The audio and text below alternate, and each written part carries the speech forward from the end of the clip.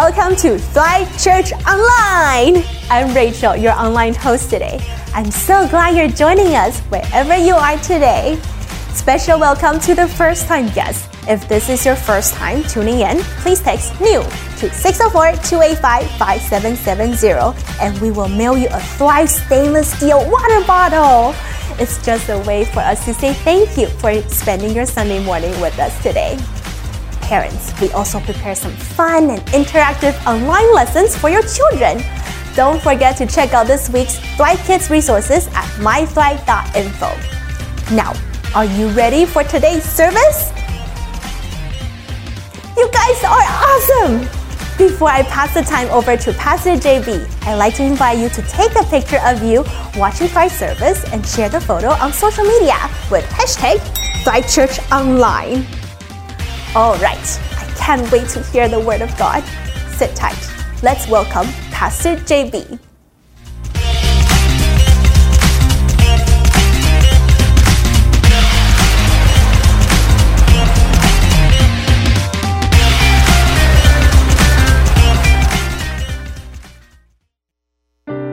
Hello everybody, my name is JB, and based on what I'm wearing and what you see behind me, you're probably expecting me to say something like, welcome to Best Buy, can I interest you in a TV, or can I interest you in some furniture? The fact is we're coming to you from a brand new sound stage. I'm not here to welcome you to Best Buy, but I'm here to welcome you to Thrive Church Online. It's because here, every single Sunday, we meet together. It's a chance to draw near to God together. It's a chance to encourage one another and find hope in this place. And so wherever you're watching this service today, a huge welcome to you. And just in case you're wondering, is this soundstage actually real? Is this just Zoom, just background, just imposed behind me? Well, let me show you right now. A huge thank you to our volunteers, our staff, who work so hard to make this possible. Let me lie down right here, this beautiful couch. Welcome to our Thrive living room. Welcome to Thrive Online, right? If you want to reach us, you can call us at 1-800-THRIVE. I'm kidding, that's not our real number, but we're here to bring you encouragement. We're here to bring you God's love, and we are so glad that you're here. In fact, if this is your first time here, you're what we call our VIP. Everyone say our VIP. In fact, those of you who've been here before in your chat rooms right now, would you welcome those who are joining us online for the first time? Just say welcome, first-time guests, welcome VIPs. It's so great to have you here. We even have a saying here at Thrive, which is that welcoming is not just what we do, it's who we are. And so with that in mind, why don't you welcome one another in your chat rooms today. If you're sitting beside with someone watching the service, why don't you welcome one another with an air high five or even a real hug and just say, it is great to be in church with you today. Hey, and by the way, VIPs in this place, first-time guests, we have a special gift just for you. It is a Thrive Church stainless steel water bottle. Just say thank you so much for taking the time to be with us today. You can get that by texting the word NEW to 604-285-5770, or you can go to mythrive.info. There's a button you can press called I'm New, and we love to connect with you that way. A massive welcome to all of our first-time guests and all of you who are joining us online today. And once again, a huge thank you to our staff and our volunteers for this brand new soundstage. I find this is that though settings can change, environments can change, our circumstances can change, but God's vision for our lives never changes. And maybe you're here and you're kind of even wondering, God's vision for your life? If that's you and you're not really sure what God's vision for your life is, I'm glad that you're here. And I hope today you're going to find it really helpful to talk more about just that. Today I want to remind you about why we even do this here at Thrive Church. Last week I shared with you the vision of Thrive Church, and I told you that here at Thrive we exist for 5 purposes called AEIOU. And just to make sure you were listening last week, just to make sure you didn't forget, in the chat room, can I do just a little fill in the blank test with you right now? AEIOU, those are the 5 purposes that we exist for here at Thrive Church. Could you tell me? A stands for, write it in there, it stands for alive. Alive means we're here to worship Jesus. E stands for expectant. It means we're here to grow into Christ-like disciples. I stands for involved. It means we're here not just to be spectators, not just to coast through life, but we're here to serve God with our talents because God made you to make a difference in this world. O stands for out loud. It means we're here to lead others to Jesus. Write that in the chat room. And it's because we believe that God's love is so big that you just can't keep it to yourself. You need to share it. U stands for united. And that means that we're here to love our spiritual family called our church. And by the way, a big thank you, because we have such an amazing church family here. A huge thank you to each and every one of you who really went out of your way to love me this past week.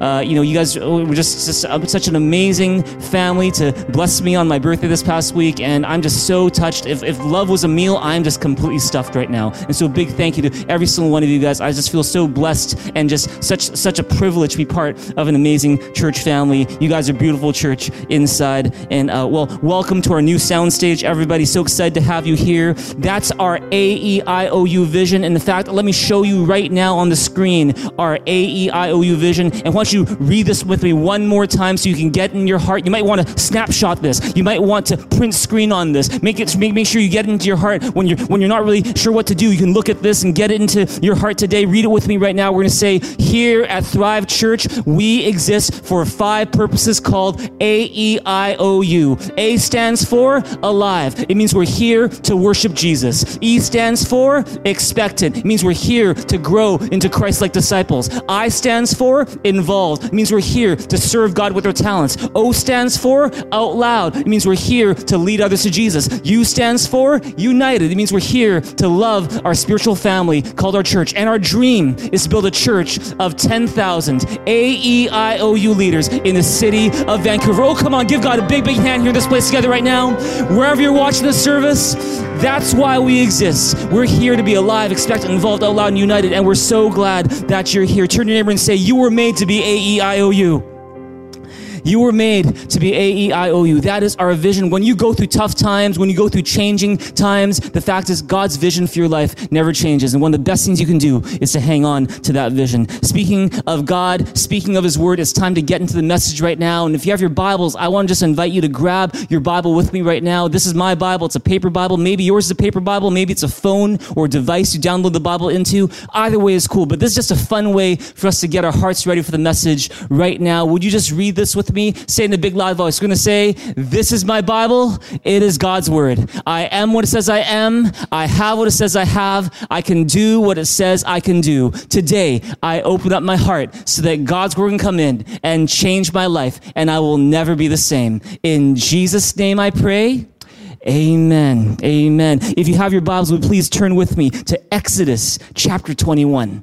Exodus chapter 21. If you're wondering where Exodus is, it's really easy to find. It's right near the beginning of the Bible. It's in fact the second book in the Bible, Exodus chapter 21. We're going through a series here at Thrive that we're so excited to go through with you. It is called Exodus, Hope for Hard Times. And in this series, we're looking at one of the most amazing, most formidable, most fascinating, most powerful, most important stories ever told. It's the story of the Exodus. It's the story of how God led these Israelite slaves who were in ancient Egypt out of slavery in Egypt to a land of their own. And in the process of learning about the story, in the process of us studying the book of Exodus, we've learned some lessons that give us hope for hard times today. I hope you've been enjoying this series. I certainly have. Big thank you to all of our speakers who've been a part of the series so far. And by the way, we don't just study the book of Exodus every Sunday. In fact, we're actually studying the book of Exodus every day. And if you want to get in on that, you can go to mythrive.info and you can subscribe for Pastor JB's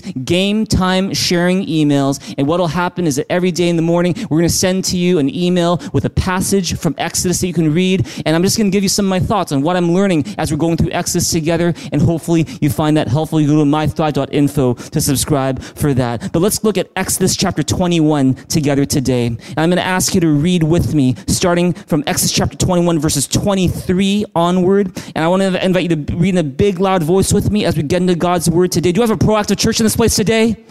I really hope I do. I hope you take some good notes today. I hope you respond wherever you are. Even if I can't hear you shouting to God, when you respond to God by shouting to God or by taking notes, it does something for you. It helps you make the most of your time with us together. So let's do that together right now. Exodus chapter 21, verse 23. Let's read it together. What does it say? It says, "But if there is serious injury, you are to take life for life, eye for eye, tooth for tooth, hand for hand, foot for foot, burn for burn, wound for wound, bruise for bruise. If a man hits a manservant or maidservant in the eye and destroys it, he must let the servant go free to compensate for the eye. And if he knocks out the tooth of a man or servant or maidservant, he must let the servant go free to compensate for the tooth. If a bull gores a man or a woman to death, the bull must be stoned to death, and its meat must not be eaten, but the owner of the bull will not be held responsible. Verse 29, if, however, the bull has had the habit of goring, and the owner has been warned, but is not kept up, penned up, and it kills a man or woman,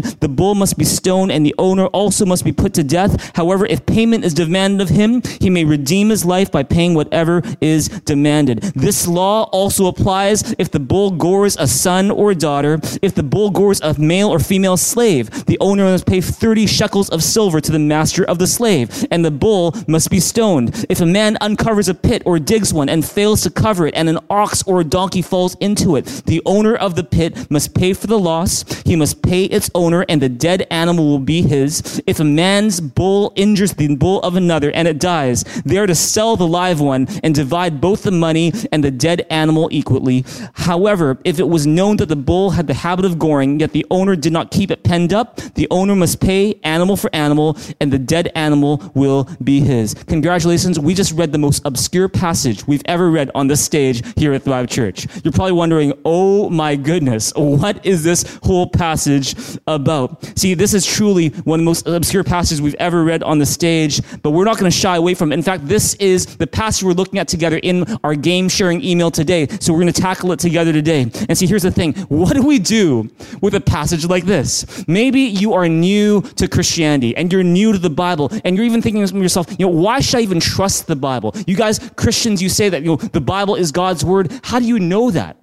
If that's you, I'm so glad that you're here. We hope that you find that Thrive is a safe place for your questions. In fact, if that's you and you've got those kind of questions, I want to encourage you after the service to go check out mythrive.info. There is a series that we've done just very recently called Overcome My Unbelief, where we look at some of the biggest questions people have about the Christian faith. One of them being, how do I know that the Bible is the Word of God? Especially with passages like this. How do I know that this is the Word of God? Well, I would encourage you to go check that out. And there's a message there that talks just about that. But maybe you're here and you're not new to Christianity, but you're here and you're reading this passage and you're like, how do I apply this passage to my life? I don't own a bull.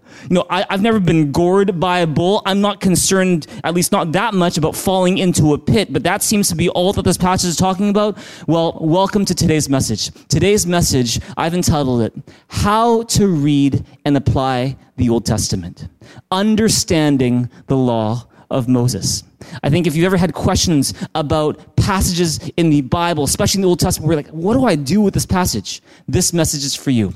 I believe that God's word is powerful. Every part of it is. And today we're going to learn how to read and apply the Old Testament, understand the law of Moses. See, so far, what's happened in the book of Exodus? So far, we've learned from Exodus chapter 1 to Exodus chapter 19 that God has delivered the Israelites out of Egypt, out of slavery, these amazing miracles, these amazing wonders that he's performed to deliver them out of their time of slavery. And in this time, they're now trekking their way out of Egypt to what they call the Promised Land, a land of their own that God has prepared for them. And see, what happens is starting in Exodus 20, which is about where we're at today, the book of Exodus all of a sudden takes this really sharp turn from this really exciting, conflict-filled, emotionally layered story, with all these different characters, all these exciting things going on. We go to this part of Exodus where now we just see list after list after list of these rules and these laws and these commands that God is giving the Israelites. And of course, as you're reading, you might have these interesting or sometimes very powerful events where God shows up in the lives of the Israelite community. But for the most part, it's just list after list of these different laws. And the question is, why? Why this sudden switch in tone in the book of Exodus? Let me tell you why. It's because after being slaves for 400 years, the Israelites are now in a brand new season of life where they are now free. They're a free nation.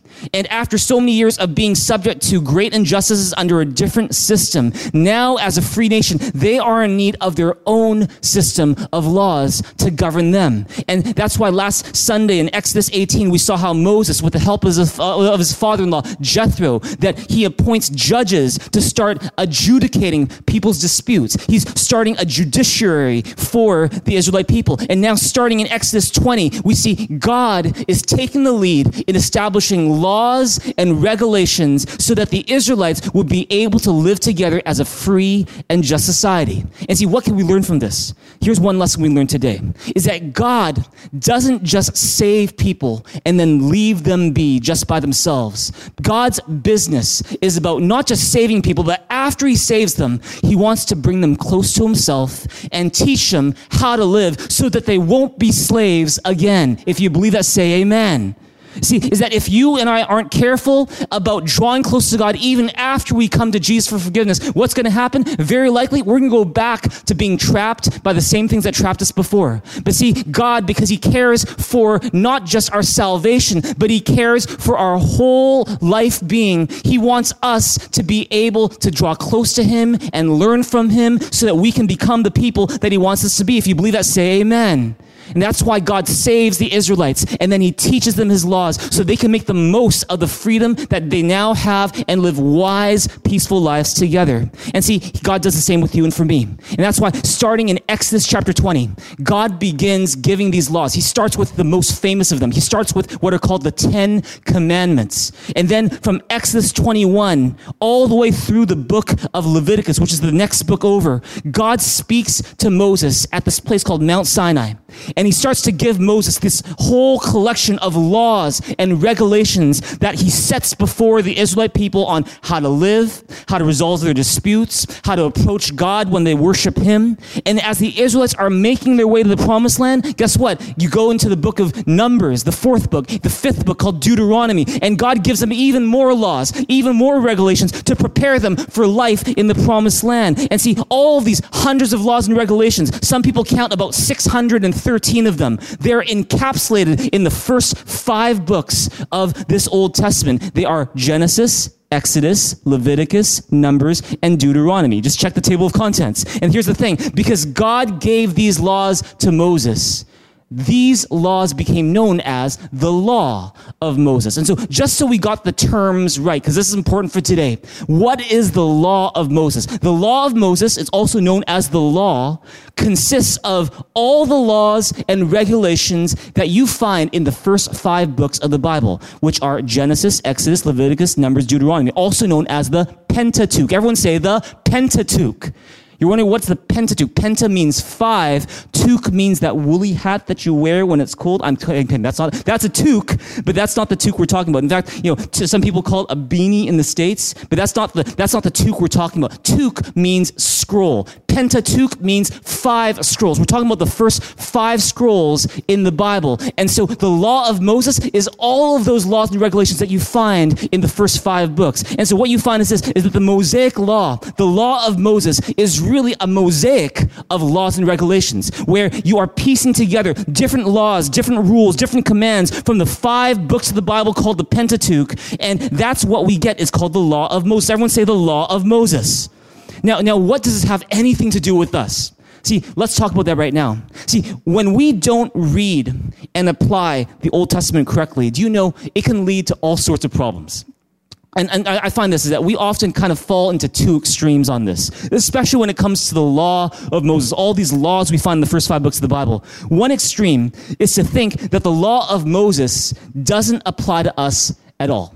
And we don't even bother reading it. I'm not an Israelite. I don't own slaves. By the way, God, how can you allow slaves even in Israel society? Go and check out my game sharing. But see, here's the thing: is that I'm not a slave. I'm not an Israelite. I don't own a bull. What does this have anything to do with me? And so as a result, some people are just tempted to let it go to the side. I'm not going to read it. I'm not going to bother with it. That's one extreme. A second extreme is to treat the law of Moses as if we're supposed to apply all of it today the same way the Israelites applied it back in Moses' time. Now, let me give you a couple examples. Back in grade 12, I was a new Christian.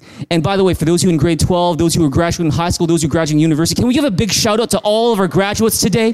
Wherever you're watching the service, just a huge shout out to all of our graduates today. I know it's been an uncertain season. I know it can be kind of disappointing and maybe really disappointing. Maybe you didn't get to do that grad trip that you wanted to do. You didn't get to have that prom that you wanted to have. You didn't get to have that graduation ceremony that you've been dreaming about for so long. But let me tell you this, God is with you.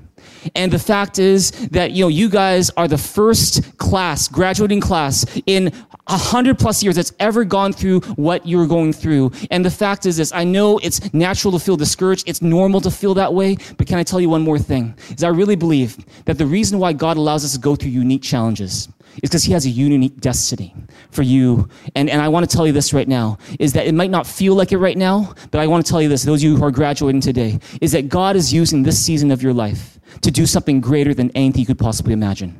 God is using this season of your life to do something greater and to prepare you for something greater than anything you could imagine. And so don't despair, don't give up, keep on going. The best is yet to come. One more time for all of our graduating class. Let's give them a big hand right now. We love you guys. We're proud of you guys. And the best is yet to come. Well, let me tell you this right now. We got these two extremes. One is to say, I don't care about the law of Moses. The other one is to say, I got to apply it just like Moses did. When I was in grade 12, I was a Christian.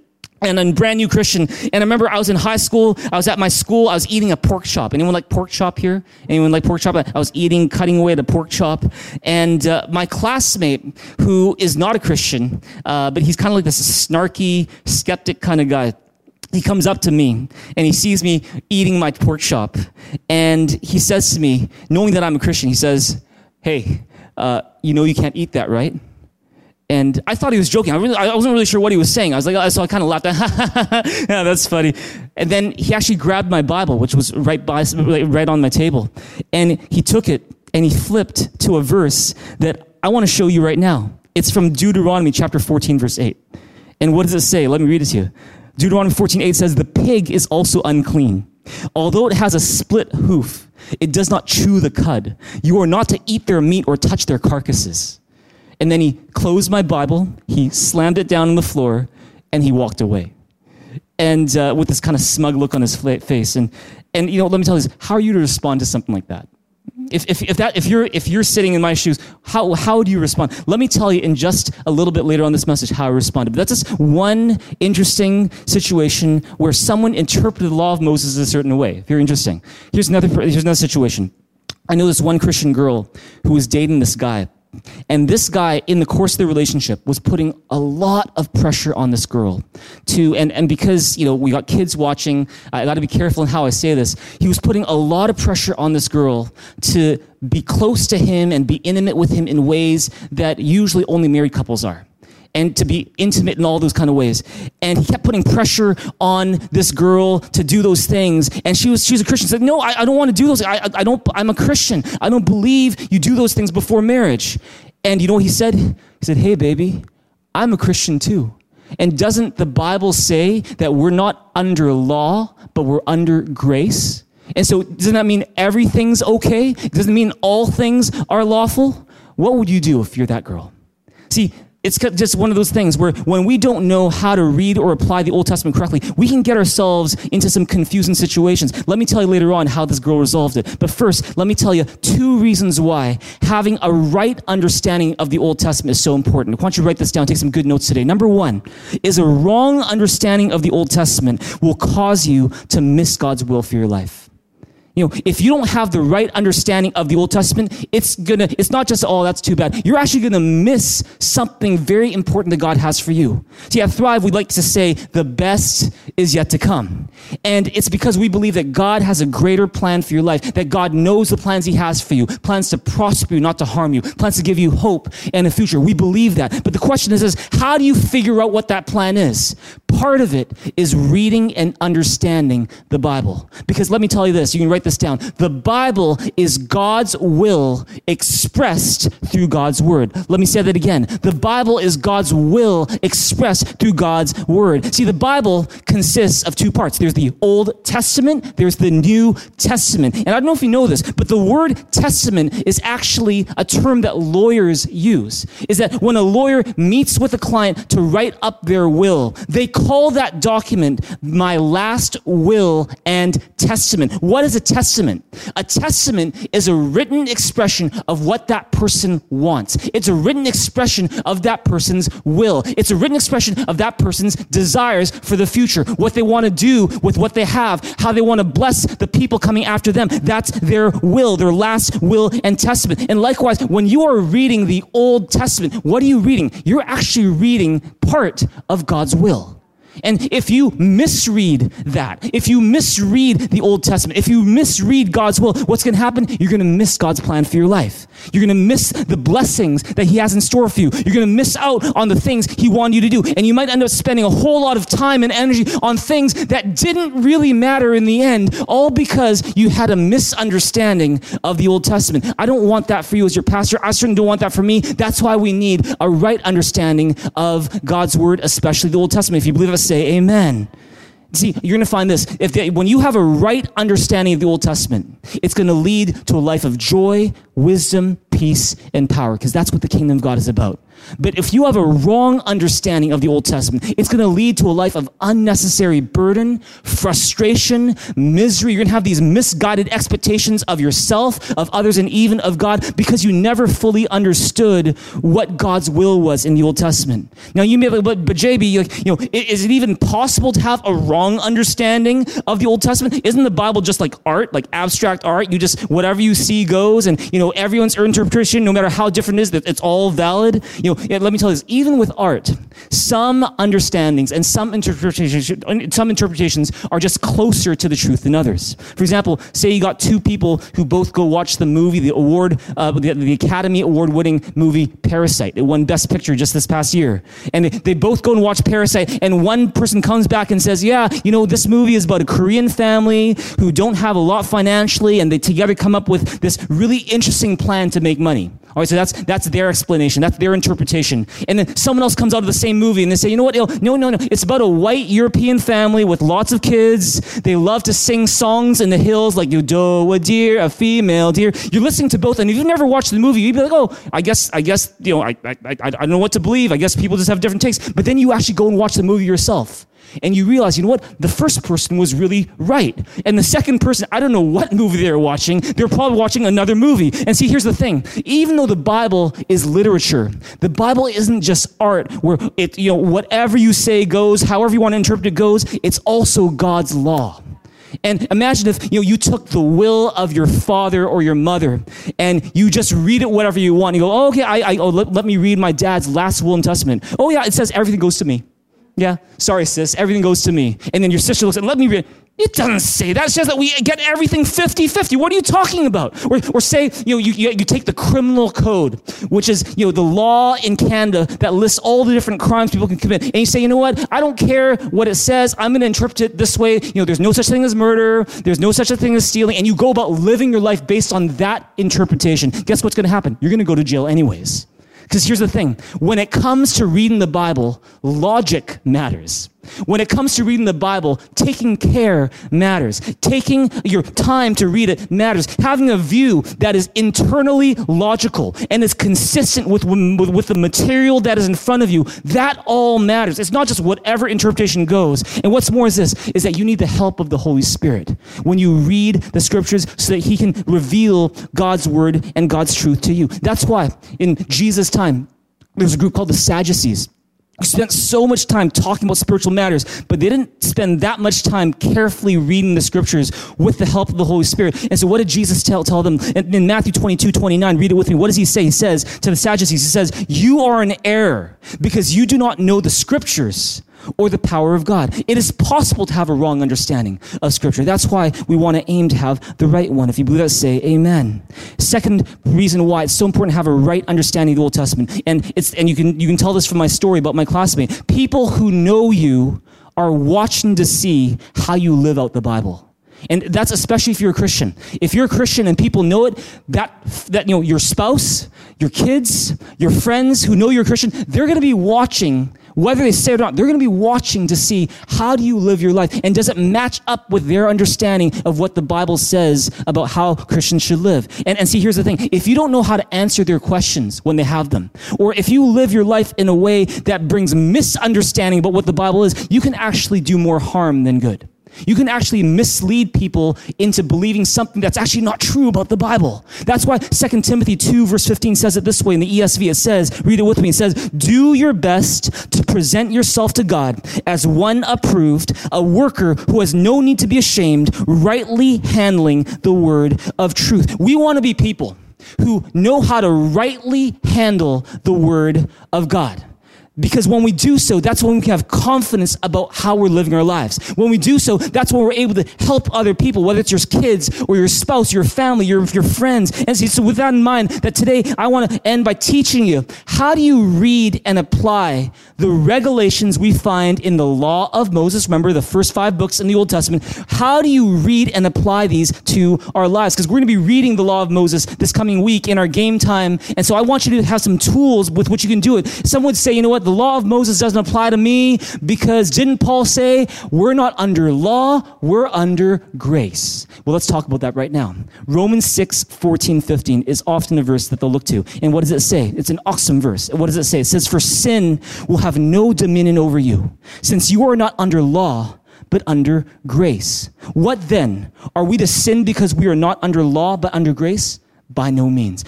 Since we're in Romans, look at Romans 7, 6. What does it say? It says, but now we are released from the law, having died to that which held us captive, so that we serve in the new way of the Spirit and not in the old way of the written code. And so right now, okay, the argument seems pretty strong. I guess the law doesn't apply to us because we're released from the law. Isn't that what it says? We're not under law. Isn't that what it says? Well, that's what it says, but what does that mean? Let me tell you what that means. See, in the New Testament, whenever the New Testament puts a distance between us and the law of Moses, that's the law, it's not saying that the law of Moses does not apply to us at all in any way anymore. That's not what it's saying. What it's saying is that we cannot be saved by obeying that law because our performance will never be perfect.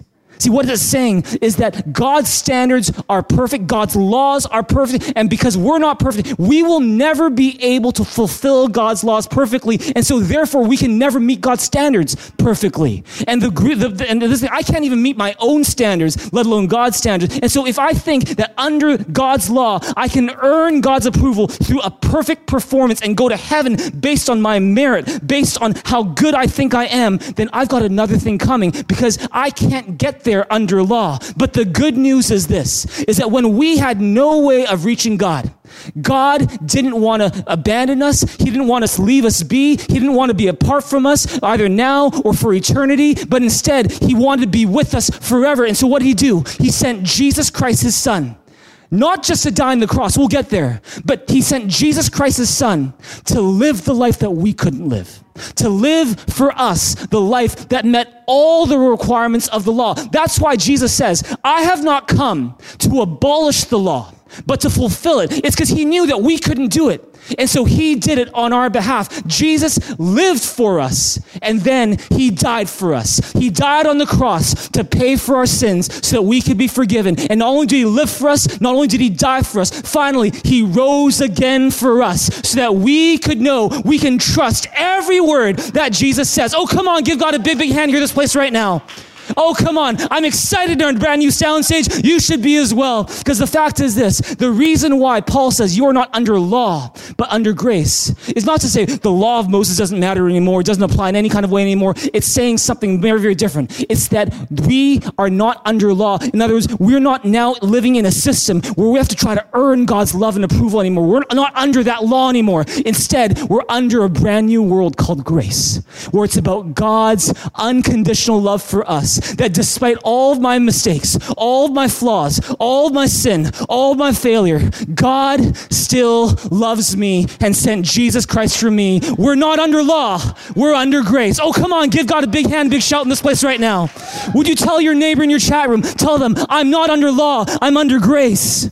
Amen. I'm not under law, but I'm under grace. And see, I hope I'm getting my point out today, is that Paul, when he says you're not under law but under grace, he's not saying, okay, you can throw out Exodus 20 all the way to Deuteronomy 34, just throw it out, burn it, because it doesn't apply anymore. No, that's not what he's saying. He's saying we are not saved by our perfect adherence to the law of God, but we are saved by the perfect grace of God, this undeserved kindness expressed through Jesus Christ. Turn to your neighbor and say, I love Jesus.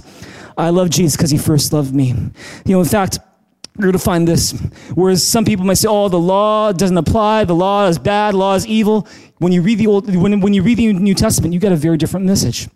Paul and the other New Testament writers, they actually uphold the law of Moses. They actually honor the law of Moses. They actually even refer back to the law of Moses. Let me give you an example. We just celebrated Mother's Day just a couple weeks ago, a couple Sundays ago. Let me give you a very Mother's Day-ish kind of verse right now. Ephesians 6, 1-3. Read it with me. What says, children, obey your parents in the Lord, for this is right. Honor your father and mother, which is the first commandment with a promise, that it may go well with you and that you may enjoy long life on the earth. See, Paul, what is he doing? Paul, he's a missionary, used to be the most anti-Christian guy, but then he started churches all over after he encountered Jesus in a powerful way. He's talking to a church in Ephesus, which is full of non-Jewish people. And he's telling them that you need to obey your parents, children. And guess what? If you're an adult, you need to honor your parents. Why? And then he quotes something. He quotes, honor your father and mother, that it may go well with you, that you may enjoy long life on the earth. And where does that come from? That comes from the law of Moses. It's the fifth commandment in the 10 commandments. And let me tell you this. Let me ask you this. If the law of Moses didn't apply to us at all, if the law of Moses was irrelevant, you could throw it away, why would Paul use the law of Moses as his basis for saying, children, you got to obey your parents? Why? It's because in some way the law of Moses still applies. See, this is not the only time. When you look at the New Testament, Jesus himself honored the law of Moses. The New Testament writers, they would refer to the law of Moses as their scriptural support for how non-Jewish Christians should live, and as illustrations pointed to Jesus. Just read the book of Hebrews, for example. But see, don't fall into the trap of thinking that the law of Moses is this bad, evil, irrelevant thing. Over and over, the New Testament says the law of Moses is good. It's spiritual. The law of Moses shows us that we are sinners who need a Savior. The law of Moses points us to Jesus and our need for him as our Savior. If you believe that, say amen. That's why 1 Timothy 1:8 says this. It says, we know that the law is good if one uses it properly. We know the law of Moses is good if we know how to use it properly. And so the question is not, is it irrelevant? The question is, do you know how to use it? Because it is relevant. Is the law of Moses still relevant to lives of Christians today? Yes, it is. Is it still worth reading and applying? Yes, it is. The question is, how? So let's do that right now. See, the early church in Acts, they had to wrestle with the same thing. What do I do with the law? And the question today I want to ask you is this, is to what extent do the regulations in the law of Moses, remember, first 5 books of the Bible called the Pentateuch, right, apply to Christians today? Let me give you a couple guidelines today. See, say you're reading a passage, reading a verse in the law of Moses, first 5 books of the Bible, and you're like, what do I do with this? Let's go with that right now. Guideline number 1. If a regulation in the law of Moses has been revoked in the New Testament, that regulation no longer applies to us. All right, that's very, very clear. For example, circumcision was a requirement under the law of Moses. We talked about circumcision a few weeks ago. And you have to ask yourself, what does the New Testament say now about male circumcision? Does it say it's good or it's bad, keep on going or do away with it? Does it affirm it or does it revoke it? Praise God, it revokes it. It means that male Christians don't need to get circumcised. Oh, can you give God some praise? Amen. Amen. Here's another one. All those sacrifices of lambs and bulls that you read about in the book of Leviticus, all these different offerings, the burnt offering, the guilt offering, the fellowship offering. What does the New Testament say about, does it affirm it or revoke it? Well, it revokes it. Why? Because Jesus Christ, his one sacrifice on the cross was greater than every one of those sacrifices. Jesus is the perfect male Lamb of God who died on the cross for our sins, making those other sacrifices no longer necessary. And so it revoked something from the law of Moses. Another one is restrictions on food. in Leviticus and Exodus, you're going to see, oh, don't eat this, don't do that. And if you're an Israelite living at the time, you'd be saying, wow, there's a lot of stuff I cannot eat. And what happens in the New Testament with these restrictions? They're revoked. Look at Mark chapter 7, verse 19. This is Jesus talking. He says, for it doesn't go into he's talking about food. It doesn't go into his heart, but into his stomach and then out of his body. In saying this, Jesus declared all foods clean. And so what is he saying? He's saying before, yes, there used to be these regulations that's saying you can't eat this, can't eat that. But Jesus, he is the Lord of the law, and he can declare a new law. And he says, now these foods are clean. So it's revoked. Acts 10, 11 to 15, you've got Peter, who hadn't eaten anything unclean in his life. He was a very strict kosher Jew. And he decides, I'm not going to eat anything. But all of a sudden, in Acts chapter 10, he sees a vision of all these animals he's not allowed to eat. And he sees a vision, you read it in Acts chapter 10, 11 to 15, is God says, kill and eat. And he's like, no, I've never eaten a pig in my life. I'm not going to do that now. And what does God say in response? He says, do not call anything impure that God has made clean. And so what's going on? God is revoking an old regulation and replacing it with something new. And so going back to my situation with my friend in high school who tried to use the law of Moses to tell me, hey, you can't eat that, right? I'm eating this pork chop. And he's like, you can't eat that, right? How do you respond? Well, let me tell you how I responded. That night I went home and I wrote him a note. And this is back when there's no email still. So I actually wrote a handwritten note to this guy. And I said, hey, so-and-so, thanks so much for caring about my diet. And, it's really cool to see that you're reading the Bible. It's true that in the first 5 books of the Old Testament, a lot of different dietary restrictions to follow. But you got to understand this. There's a story in the Bible. And in the New Testament, Jesus comes along and he declares all foods clean. In fact, if you read it, so much of the Old Testament is actually pointing to and preparing us for Jesus in the New Testament. Have you read the New Testament? And for me, I find that Jesus really changes everything, not just my diet, but he's starting to change my heart too. And I'd love to share more with you if ever you want. And he never got back to me. I gave him the letter. He looked at it. He never got back to me. And I just kept on eating my pork chop.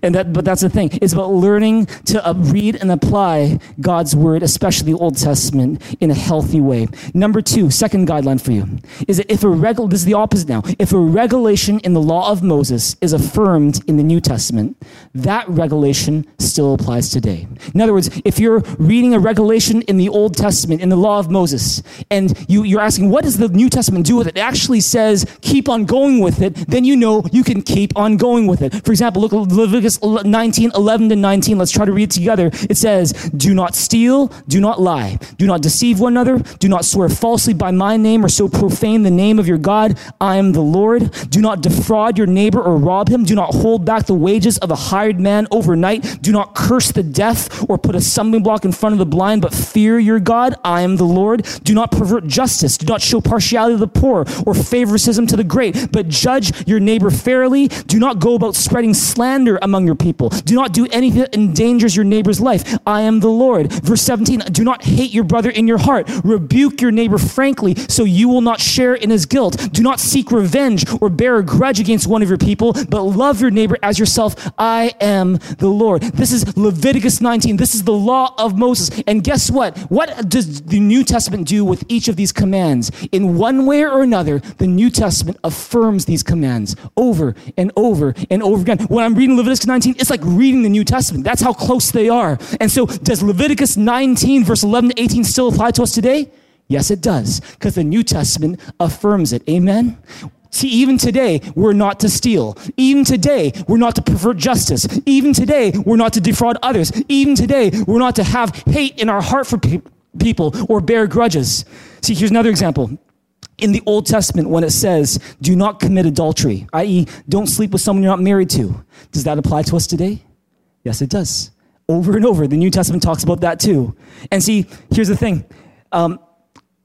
Go to, for example, 1 Thessalonians 4, 3 to 6. It says this, it says, it is God's will that you should be sanctified, that you should avoid sexual immorality, that each one of you should learn to control his own body in a way that is holy and honorable, not in passionate lust like the heathen who do not know God, and that in this matter no one should wrong his brother or take advantage of him. The Lord will punish men for all such sins, as we've already told you and warned you. So, see, going back to that Christian girl that I knew, who was dating that guy who kept pressuring her to do what only married couples can do. And, and he kept on misapplying scripture saying, doesn't the Bible say that we're not under law, but we're under grace, baby?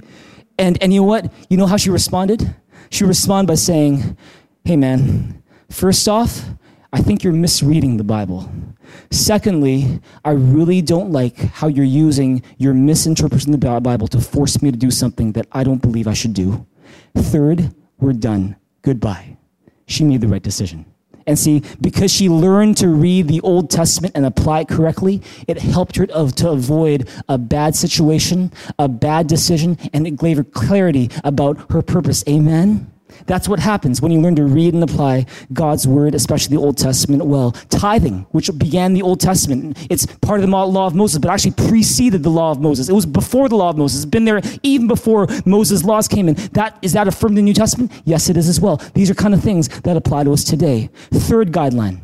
See, you might be, okay, so if I got a regulation in the law of Moses and I see that the New Testament says keep on going with it, I keep on going with it. If I've got a regulation in the Old Testament in the law of Moses and the New Testament says it's over, it's done with, it's revoked, I don't have to do that anymore. But what if it doesn't say either one? And sometimes you're going to find that as well. Let me give you some guidelines on that right now. If a regulation in the law of Moses is not revoked or affirmed in the New Testament, ask yourself a couple questions. Question number 1, was this regulation more likely announcing a moral rule that stands for all time and all people? Or is it more likely representing a cultural rule that was specific to Israelite culture and society at that time? See, if it was the first thing, if it was a moral rule that seems to be for all people of all time, then there's a good chance that this one still applies today. If this is a cultural rule, then it might just be specific to the Israelites only and doesn't apply to us today. But here is something you can ask yourself. Even if it's just a cultural one, you can still ask yourself this next question. When you look at that regulation, what is the timeless principle that I can apply from this regulation? Because you're going to find this, is that in the Bible, even the oldest verses, there will often be a timeless application principle, a lesson you can learn that you can take from that verse that you can apply today. It's almost like it bridges then and now. And you can ask yourself, what is that timeless principle? And so knowing all that, let's go back to the passage we read at the very beginning, that really strange passage about bulls and falling into pits. Let's look at it right now and let's see if we can unpack it together right now. Verse 33 of Exodus 21 says, if a man uncovers a pit or digs one and fails to cover it, and an ox or a donkey falls into it, the owner of the pit must pay for the loss. He must pay its owner, and the dead animal will be his. If a man's bull injures the bull of another and it dies, they're to sell the live one and divide both the money and the dead animal equally. However, if it was known that the bull had the habit of goring, yet the owner did not keep it penned up, the owner must pay animal for animal, and the dead animal will be his. Wow. What do we do with something like this? Let's go through the whole sequence. Question number 1, does the New Testament revoke or affirm this Old Testament regulation? Well, if you've got an app like Bible Gateway on your phone, or maybe another New Testament search engine on your phone, you can just search it and search bulls, search pits. See if you can find anything like it. You're not going to find anything like it. All right, you're not fun. And so the fact is that the New Testament doesn't speak about this at all. So then we go to the next question. Question 2, is this regulation more likely laying down a moral law that's for all people in all time, or is it more a cultural law that's specific to the Israelites? And when you look at it, it's most likely a cultural law. It's because the Israelites, they lived in an agrarian society, lots of livestock. And so it's most likely a cultural law. But that said, question 3, what is the timeless principle that I can apply from this regulation? Okay, sure, I'm not a farmer. I don't own, oxen. The closest I have to farming is maybe my son plays Farmville. That's the closest I'll ever get to farming. But the fact is there a timeless principle that I can learn from this passage? And let me tell you at least one timeless principle from the verses we just read. A timeless principle from Exodus 21, 23 to 36 is this. Write this down. When someone gets hurt due to your fault, whether it was intentional or not, do what you can to make amends, to reach out to that person and make them whole. So the question is there someone in your life that you hurt this past week? Something you said, something you did, a bad decision you made? If so, the timeless principle we learn from Exodus 21 today is we got to take responsibility for our mistakes. Amen?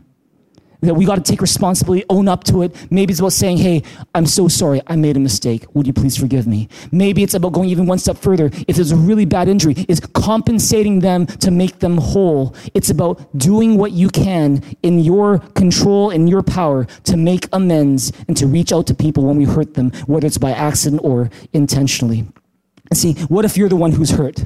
Wouldn't you love to rely on verses 23 to 25 where it says, but if there's a serious injury, you're to take life for life, eye for eye, tooth for tooth, hand for hand, foot for foot, burn for burn, wound for wound, bruise for bruise? Wouldn't you love that? You left me, I'm going to leave you. You swore at me, I'm going to swear at you. Eye for eye, tooth for tooth. Let me ask you the same question today. What does this Old Testament regulation, how is it treated in the New Testament? What does the New Testament say about it? Does it affirm it? Does it revoke it? Well, in the case of being hurt, when we're the ones being hurt, we got to look at what Jesus says. Matthew 5:38.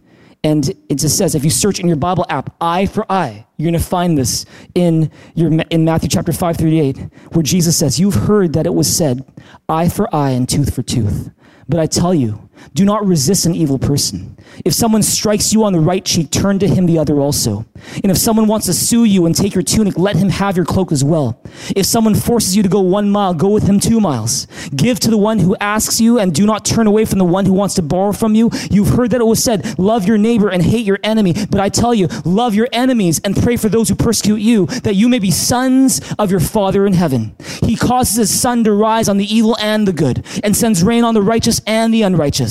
If you love those who love you, what reward will you get? Are not even the tax collectors doing that? And if you greet only your brothers, what are you doing more than others? Do not even pagans do that? Be perfect, therefore, as your heavenly Father is perfect. Wow. See, what is Jesus saying? See, Jesus is not saying, if you get hurt, eye for eye, tooth for tooth, get that guy. Get revenge. He's not saying that. But he's also not saying, don't misunderstand what Jesus is saying. Jesus is not also saying, be a pushover. Just, keep letting people abuse you over and over and bullying you over and over. Let me tell you what Jesus is saying, what his point is here. Number one, Jesus is showing that God's standards are so much higher than ours.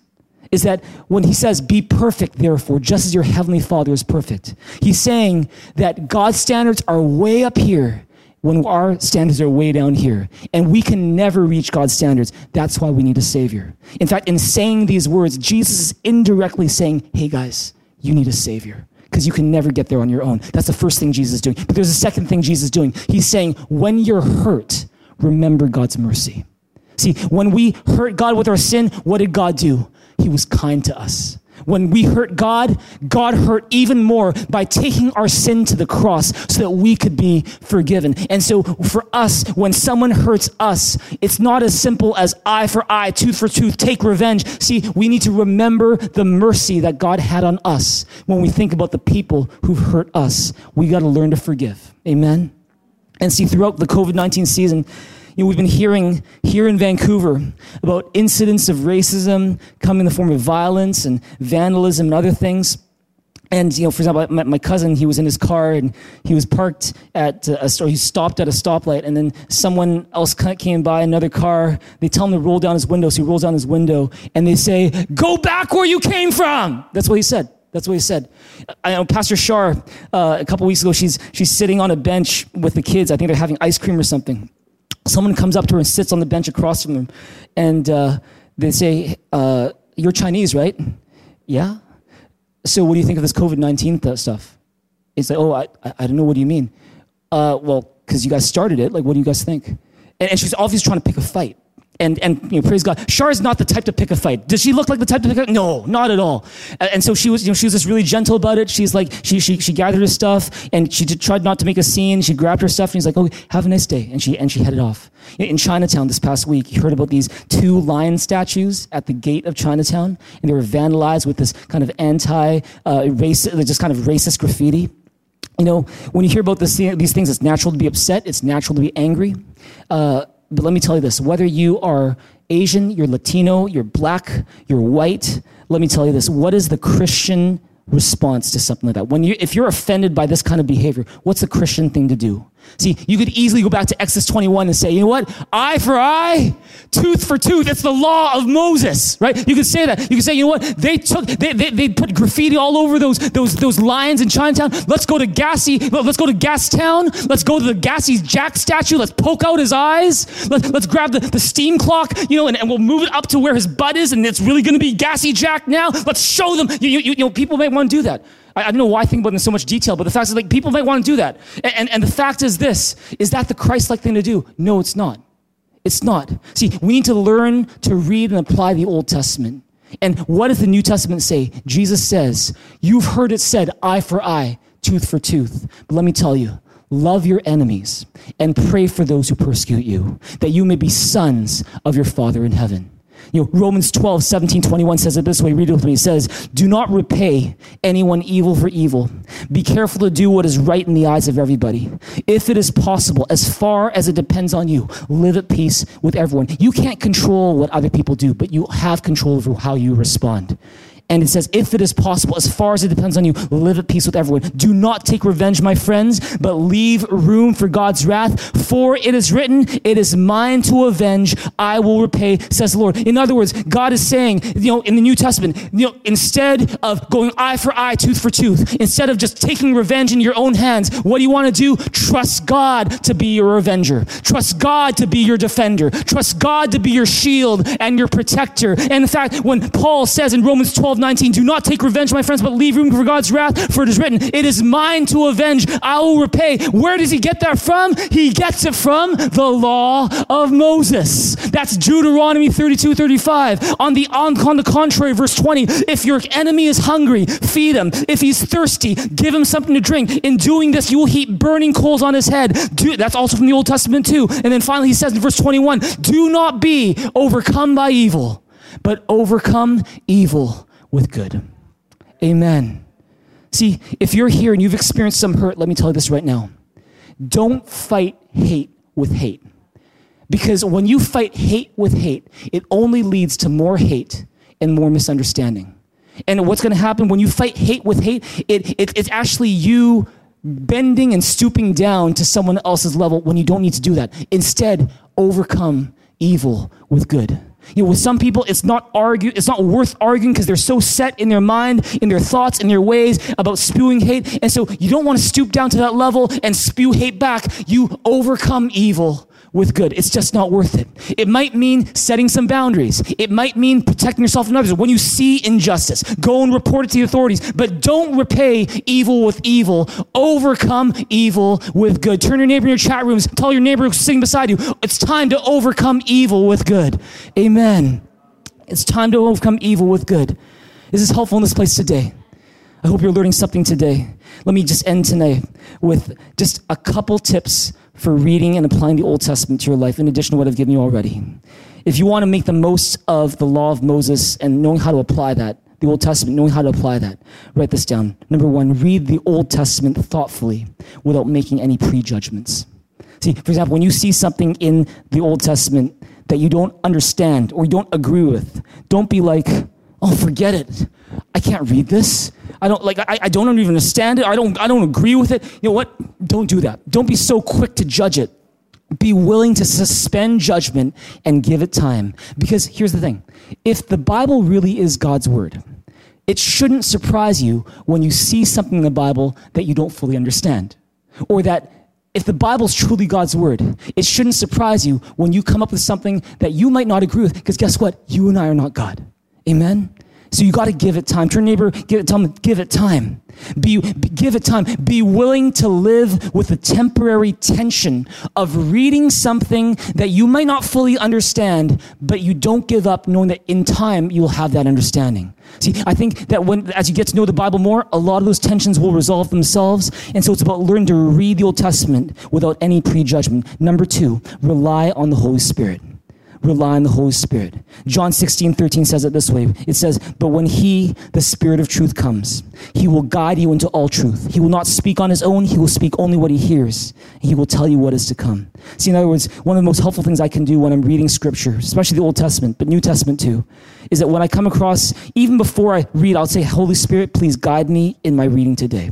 Please guide me in my understanding today. And especially when there's a verse that I don't really understand, I'll just ask Holy Spirit, what do you think of this? And it's kind of crazy how sometimes, it might not be right away, but overnight, there'll be illumination on that verse for me. And I believe it's not just for me. I believe it's for everyone, because if you've got Jesus in your life, you got the Holy Spirit in your life. And don't just do it on your own. You weren't born to do it on your own. I would encourage you, find other people who are following Jesus. And you can talk to them too. Talk to your small group leader. Talk to your small group. Talk to a counselor. Talk to your pastor. And the more you rely on the Holy Spirit, the more you're going to find how to apply the Old Testament to your life. Number 3, final thing. Read the Old Testament with a New Testament lens. Read the Old Testament with a New Testament lens. What does that mean? So you got to understand this. All of the law of Moses, all of the Old Testament is pointing to Jesus Christ. And so you got to ask yourself this question. When you're reading a verse in the Old Testament that you're kind of just wondering about, you have to ask yourself this. How does this verse or the passage around it, how is it pointing me in any way to Jesus and what Jesus would do in the New Testament? Because if you would see that, if you would do that, I'm going to tell you that more often than not, eventually you're going to find there are some amazing applications and some incredible illustrations and some powerful pictures that the Old Testament gives us of what Jesus Christ would do for us. If you believe that, say amen. I encourage you to do that. I encourage you to do that in your small group. I encourage you to do that with your kids. When you do so and you learn to read and apply the Old Testament that way, you're going to find that it gives you life, it gives you joy, it gives you peace, it gives you wisdom, it gives you hope for hard times. Can we give God a big hand, a big shout in this place together right now? Can we thank God for a good time together in His Word? Let's all pray together right now. I encourage you, right wherever you're sitting, standing, watching the service, why don't you just do this right now with every head bowed and every eye closed. We just want to give you an opportunity to respond to God. We really believe that, we're not here just to give information, but God's word is powerful and it can lead us to transformation. And so it's with that in mind today that I just want to encourage you to respond to God and what you've heard. Maybe you're here today and this is the first time you've ever heard that God loves you. That it's not about how you need to do all these things to get to where God is and to earn His love and approval, but it's about how God loved you so much that He sent Jesus Christ for you. He loves you with an unconditional love. And so that's not so much about what you have to do, it's about what God has already done for you when He sent Jesus Christ for you. And if you're here and you realize today that you need forgiveness from God for sin in your life, maybe something you did this past week, maybe something in your past that still haunts you today, I'm here to tell you today, nothing you could do could make God love you more. And nothing that you've done could make Him close the door. And so if you're here and you realize you need God's forgiveness, right where you are, don't worry about your neighbor, what they're doing. This is between you and God. If you need God's forgiveness, why don't you just lift your hand to God right now? Right wherever you are, wherever you're watching this service, why don't you lift your hand to God as your response to God? Let the height of your hands reflect how much you need Him. Let the height of your hands just reflect your sincerity. And why don't you just pray this prayer with me right now? Because receiving God's forgiveness is as simple as opening up your heart. And you can pray a prayer like this. You can just follow me and just say, Dear Jesus, thank you that you died on the cross to pay for my sins, that you rose again to give me life. Today, I open up my heart. Please come in, forgive me of my sins, and fill me with your Holy Spirit. Thank you. In Jesus' name I pray. Amen. Amen. If you prayed that prayer, you meant that from your heart, the Bible says you are forgiven of your sins. You are a child of God. You're a citizen of heaven.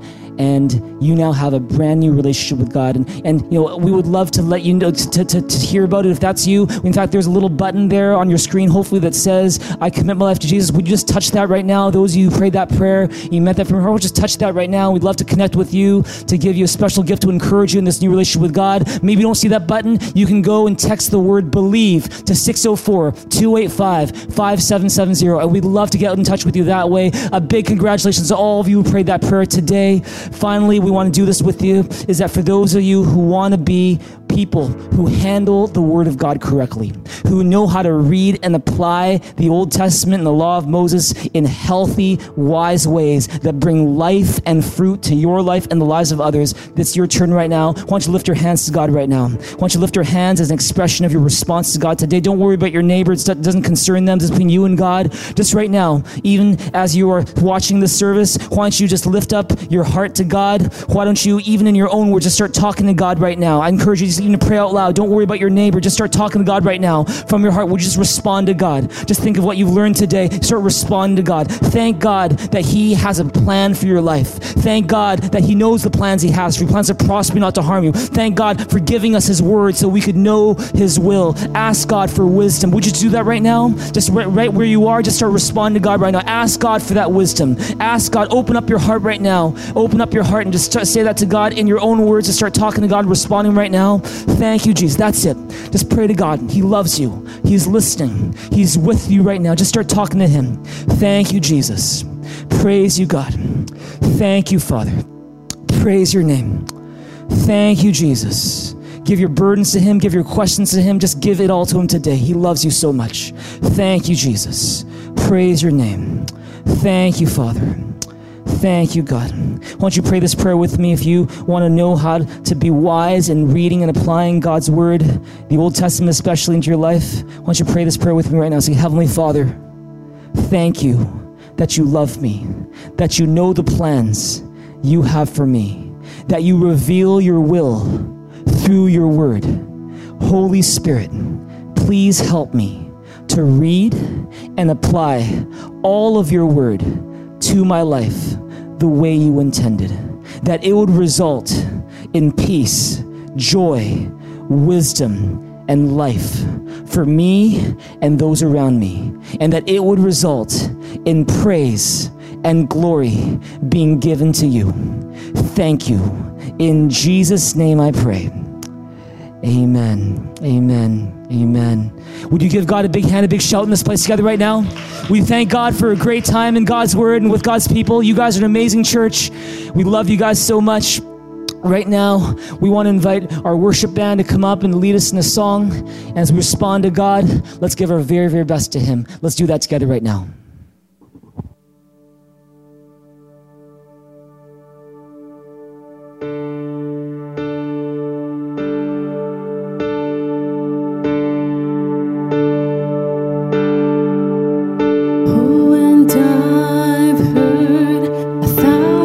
Stories of what they think you're like, but I've heard the tender whispers of love in the dead of night, and you tell me that you're pleased and that I am never alone. You're a good, good Father. It's who you are, it's who you are, it's who you are, and I'm loved by you. It's who I am, it's who I am, it's who I am. And I've seen many searching for answers far and wide, but I know we're all searching for answers only you provide, 'cause you know just what we need before we say a word. You're a good, good Father. It's who you are, it's who you are, it's who you are, and I'm loved by you. It's who I am, it's who I am, it's who I am. You're a good, good Father. It's who you are, it's who you are, it's who you are, and I'm loved by you.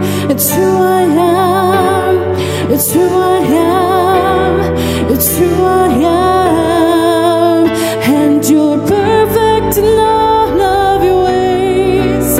You are perfect in all of your ways. You are perfect in all of your ways to us. Oh, you're perfect. You are perfect in all of your ways. You are perfect in all of your ways. You are perfect in all of your ways.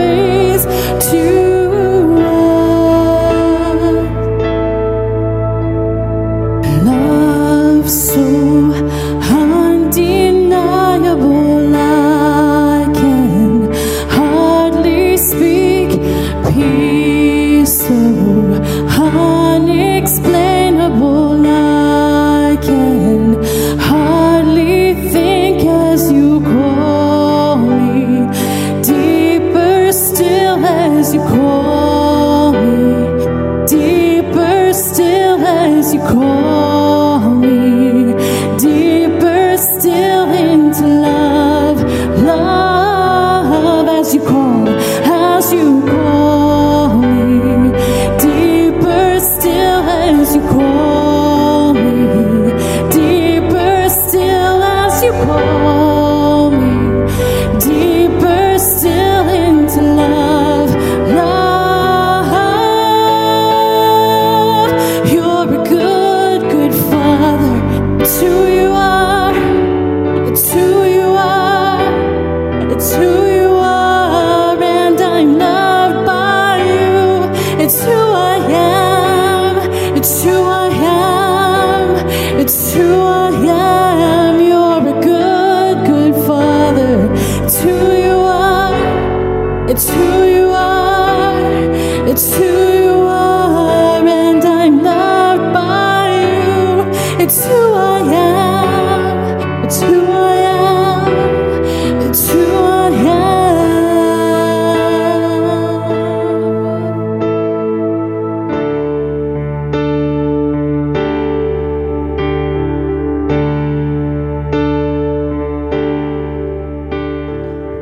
Let's pray together right now. Why don't you lift your hands to God? Father God, we want to thank you so much that your love for us is amazing, unconditional, unlimited, unchanging. It's wise, it's enduring, it's persevering, it's forgiving, it's patient. And because you showed such mercy to us, God, we pray for those who've been hurt by words this past week, who've been hurt by the actions of others, whether they're people that they know well or people that they don't know at all. We pray, Father God, that you would help them to remember your mercy for us when we think of the people who hurt us, and that we wouldn't pay back evil for evil, but we would overcome evil with good, because that's how you treated us too. We thank you so much for every single person here who's watching this service today, and we pray all of your blessing, your power, protection, your presence, peace, wisdom, joy, hope, healing, comfort, strength, and your Holy Spirit to fill each and every one of them until we next meet again. We thank you so much. We give you praise, knowing that because Jesus Christ is alive, the best is yet to come. We thank you. We give you praise. In Jesus' name we pray. Amen. We give God a big hand, a big shout in this place together right now. You guys are an amazing church inside and out. As we finish off our service, just a couple of things we're going to do. First off, if you call Thrive Church your home church, or you just believe the work that God's doing here, it's time to give our faithful tithes, our generous offerings, knowing that when we seek God's kingdom first, He adds what? He adds everything we need. And so let's give generously to God, knowing that when we do so, He builds His kingdom through us as well. You go to mythrive.info to give. Now we're going to hand the time back to Rachel, our online host. Have an amazing week, everybody. God loves you. God's with you. God's for you. And the best yet to come. We'll see you guys next week. Love you guys so much. Take care and God bless. Thank you, Pastor JB, for the powerful message. Now let's look at some announcements. If this is your first time joining us, please let us know. Text NEW to 604-285-5770 and we will mail you a Thrive stainless steel water bottle. If you made the decision to receive Jesus Christ into your life, congratulations! Please let us know by texting BELIEVE to 604-285-5770. We have prepared a gift pack with a series of helpful videos and resources to answer some of the questions you may have to follow Jesus. In partnership with Connection Community Service, we're looking for volunteers to make weekly care calls to seniors in the community who are feeling isolated due to the pandemic. If you are interested or would like to find out more information, sign up at mythrive.info before May 31st. Zoom prayer meeting is happening every Tuesday at 8:30 p.m. Join us for a time of worship and prayer. For more information, please check out our social media, Facebook or Instagram. That's it for today's announcements. Don't forget to give your tithes and offering online at mythrive.info to support the ministries at Thrive Church. Thank you for joining us today. Have a wonderful week, and we'll see you again next week at Thrive Church Online. Bye-bye!